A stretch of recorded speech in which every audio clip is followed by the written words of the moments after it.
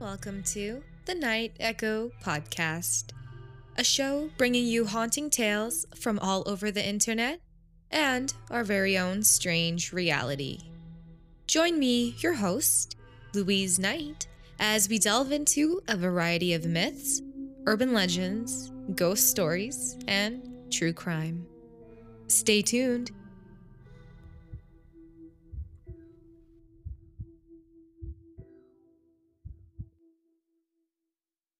Before we start today's episode, I wanted to add a trigger warning, as the following cases we will be discussing will be containing triggering and sensitive topics, including violence against animals, death and gore, sexual assault, and mental illness. If these sensitive topics may trigger you, please click out of this video now. Thank you. Special thank you to my Ate Hershey for this listener suggestion. She basically said that this case lives rent-free in her mind, and I'm sure that it will for you too. Let's get started.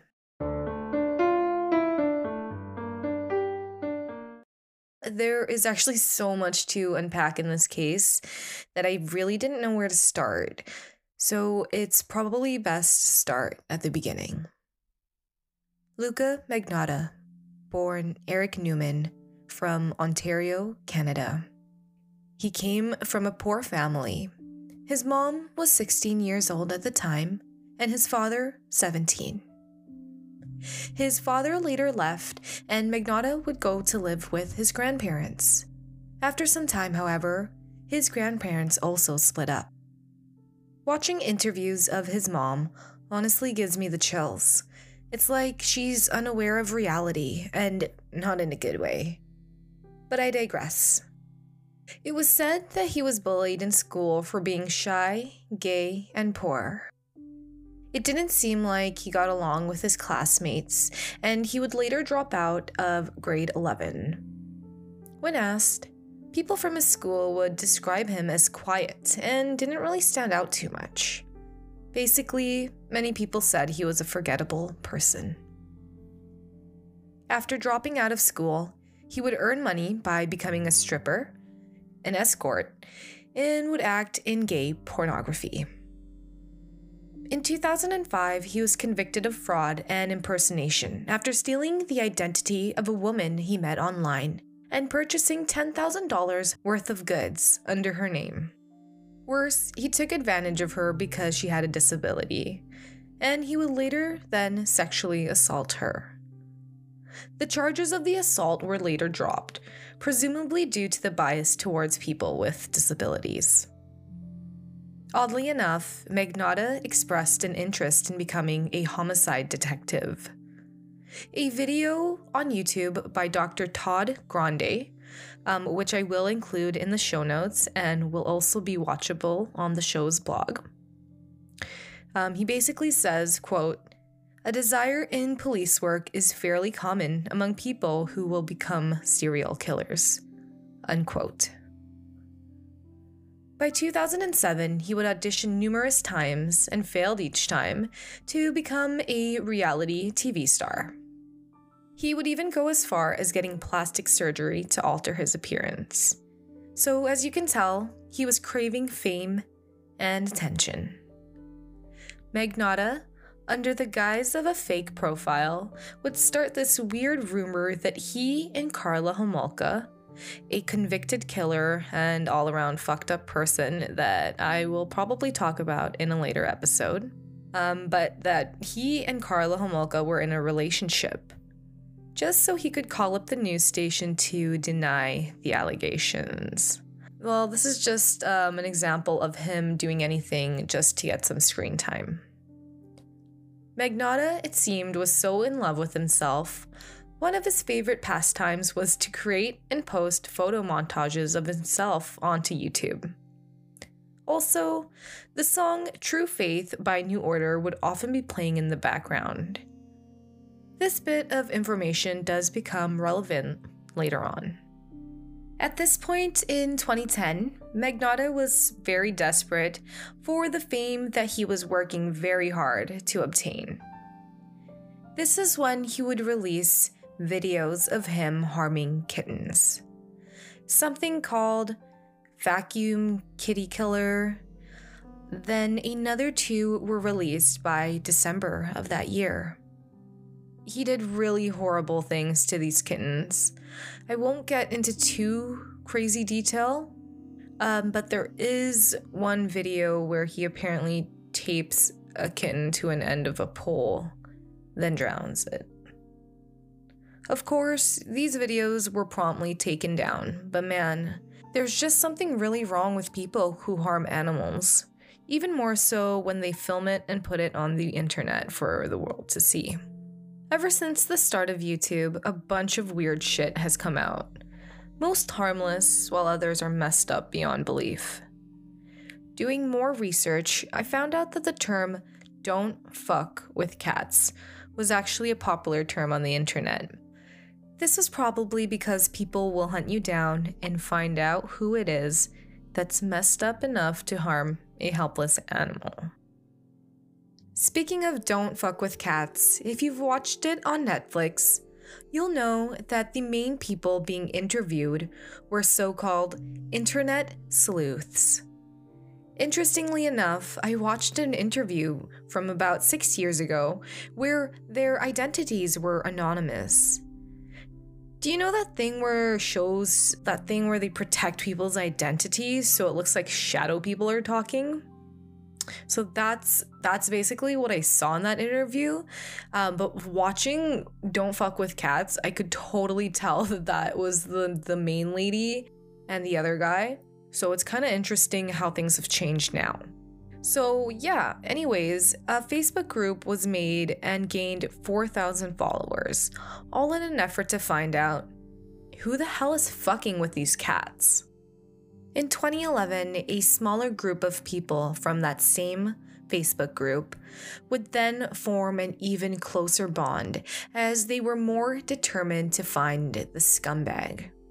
They eventually discovered the videos Magnotta was posting, and it had many similarities to the kitten killing videos. Primarily his use of the song True Faith in the background. There was also a growing worry that Magnotta would escalate to human victims next. Their initial investigation suggested that Magnotta's photos were taken and posted in the Toronto, Canada area. The group contacted Toronto SPCA and told them about the videos they found, along with the name of a suspect. This information was later brought to the attention of the police. Upon reviewing Magnotta's videos on YouTube, one particular photo seemed to catch their eye. It was the streetlight. Most streetlights in Canada are yellow in color and usually are more circular. However, the ones in this photo were black and more square. Not to mention the lamppost looked a little different too. He wasn't in Toronto. Magnotta was in Montreal. The unfortunate thing for the sleuths was actually getting someone from the Montreal Police Department to listen to them. I mean, just because the Toronto department took them seriously didn't mean all the police would. It sucks because you can actually tell how hard these people attempted to get in touch with law enforcement. It's not like they had baseless claims, they had actual evidence. Constant tweets, messages, anything and everything they could. But they got nothing. May 25th, 2012, an 11-minute video titled "One Lunatic, One Ice Pick" was uploaded to bestscore.com. In the video, it shows the body of a naked male tied to a bed frame.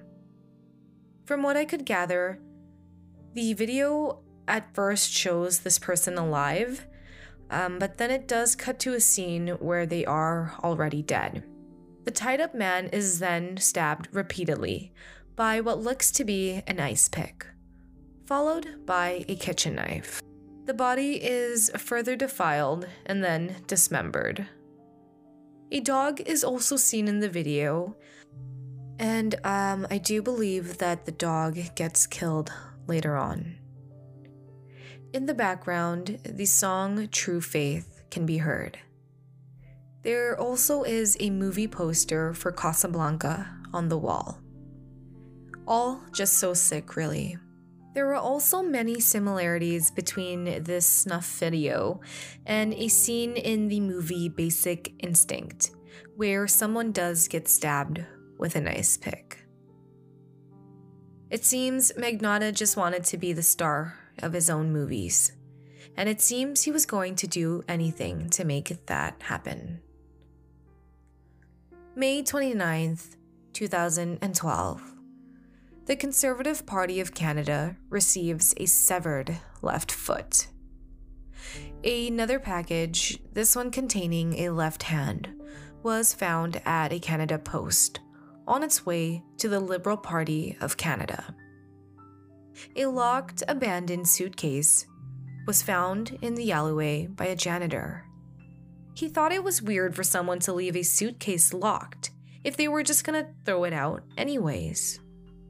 He also noted a weird smell and maggots coming from the top. Police were called, and that's when they found a decomposing torso. In total, 33 bags of trash were found containing random items pertaining to the crime.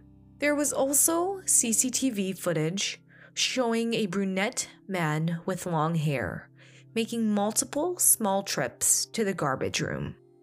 Police initially thought that the victim was Magnotta, as they found receipts with his name and address on them. And because they didn't listen to the one group that was desperately trying to reach them, they thought Magnotta was the victim and not the suspect. Could you imagine how frustrating this would have been to see unfold?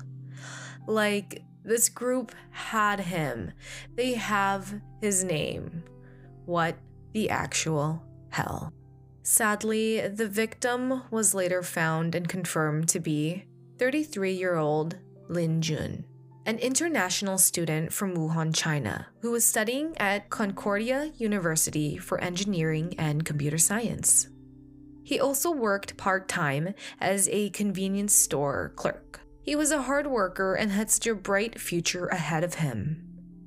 He had been living in Canada for a year and had close friends as well. He was not openly out of the closet, but he did have an ex-boyfriend. It was said that Magnotta and Lin Jun may have met on Craigslist. There is CCTV footage that shows the two entering Magnotta's apartment. A video after then shows Magnotta wearing Lin Jun's t-shirt. I mean, of course, this was probably because his own had blood from killing him. He then came back with a plastic bag of what is assumed to be gloves and things to clean with. It was odd to his boss and friends to not hear from Lin Jun. His friends got so worried that they reached out to his mother in China to see if she had heard from him. She hadn't. They reported him missing on May 29th. On May 30th, police finally name Luca Magnotta as their main suspect, wanted for homicide. And like a coward, of course, he goes on the run. More packages of the victim's severed body parts were mailed to different schools. If you were growing up in Vancouver during 2012, I think you'll totally remember how scary it was hearing this happen. Magnotta was spotted in Paris on June 3rd, later being apprehended by authorities in Berlin on June 4th. And of course, like the narcissist that he is, Magnotta was caught in an internet cafe while reading news articles about himself. He was extradited to Canada, where he was charged with first-degree murder, a charge he would plead not guilty to. His lawyers tried to argue that he was having a psychotic break and that he had paranoid schizophrenia, just like his father. Reports I read said that this was later debunked and was proven that Magnotta had taken drugs to induce schizophrenic-like behavior in the past. Magnotta was found guilty and sentenced to life in prison, with the possibility for parole after 25 years. And I'd like to remind you that this is just a possibility for parole. I was reading a lot of comments on some videos I were watching that got really annoyed at this. But just because there's a possibility doesn't mean you are automatically granted parole. So he could literally die in jail. And hopefully he does. There is a really messed up theory that I don't believe in, but I'll bring up anyways. And because it is something that I have read, and that is that Lin Jun had agreed to be killed by Magnotta. I have heard of this situation happening before. I think kind of like a fetish thing. I don't know. But to me, it's just honestly so hard to believe. Like, if this was the case, why not get that on record? You know, like, why not make a contract? Or there's even a theory questioning why Lin Jun didn't Google Magnotta or just look him up. Who honestly Googles someone when they're about to date them? I mean, I can't speak from experience, so I wouldn't be able to tell you, but I mean, I can't believe the audacity people have to victim blame in this case. But anyways, at least Magnotta is in prison, and hopefully he stays there for the rest of his life. He apparently tried to make a case recently that it wasn't safe for him to stay in prison during the pandemic. However, almost all the people who ended up with COVID in the prison fully recovered. So, yeah, he's gonna stay right where he is. This case was honestly a total clusterfuck. I'd like to take some time to remember the victim, Lin Jun. It's horrible that his life had to end just because of some fame-hungry, horrible, horrible person. He had so much life ahead of him, so much more to experience. What's even worse is that his family was in a whole other country and only found out about the news of their son's passing through the world news or from other people. His ashes were later sent back to his hometown, and he was reunited with his family once again. Thank you again to Ate Hershey for submitting this as a case for me to discuss on the show. I actually do have a couple of listener suggestions that I am saving for the right time to share, as those kind of were a little bit similar. But in the meantime, please share your suggestions or stories. Again, it doesn't have to be your own personal stories. It could be a case that's been on your mind or a case that maybe you wanted to learn more of. Definitely let me know. Again, shameless plug for the show's new blog. Check it out. It looks cool. I'm working on it some more, but definitely take a look. Leave your suggestions. Thank you again. So with that, stay safe and take care. I'd like to thank you for joining me on this episode. If you like what you heard, it would really mean a lot if you could rate, comment, and share. This show is available on Spotify or wherever you get your favorite podcasts. Have a story or suggestion you'd like to share? Send me an email at night.echopodcast@gmail.com. And don't forget to follow me on Instagram at night.echopodcast. Tune in every other Thursday for a new episode of the Night Echo Podcast.